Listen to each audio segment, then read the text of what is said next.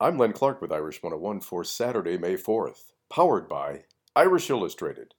Become a subscriber today on the web at irishillustrated.com. Opening games in softball and baseball were played on Friday. The softball team went on an offensive tear and scored 10 runs in the bottom of the second inning, and then went on to defeat Georgia Tech 16-0 to pick up their 33rd win of the season. Peyton Tidd gets the win. The two teams meet again this afternoon at 2 p.m. The baseball team playing host to Louisville this weekend, and in game number one, it was the 7th-ranked Cardinals shutting out the Irish 2-0.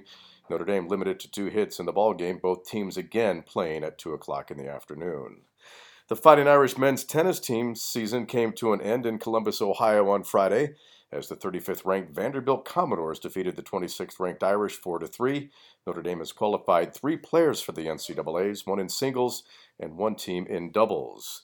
Place kicker Justin Yoon has been invited to the Chicago Bears rookie minicamp, where he will have a chance to compete alongside 7 other kickers looking for a roster spot.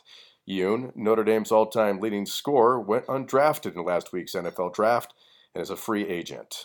Also this afternoon at 2 o'clock, the men's lacrosse team will face Virginia for the men's ACC Lacrosse Championship.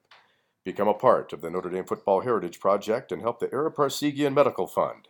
Visit mysportsheritage.com.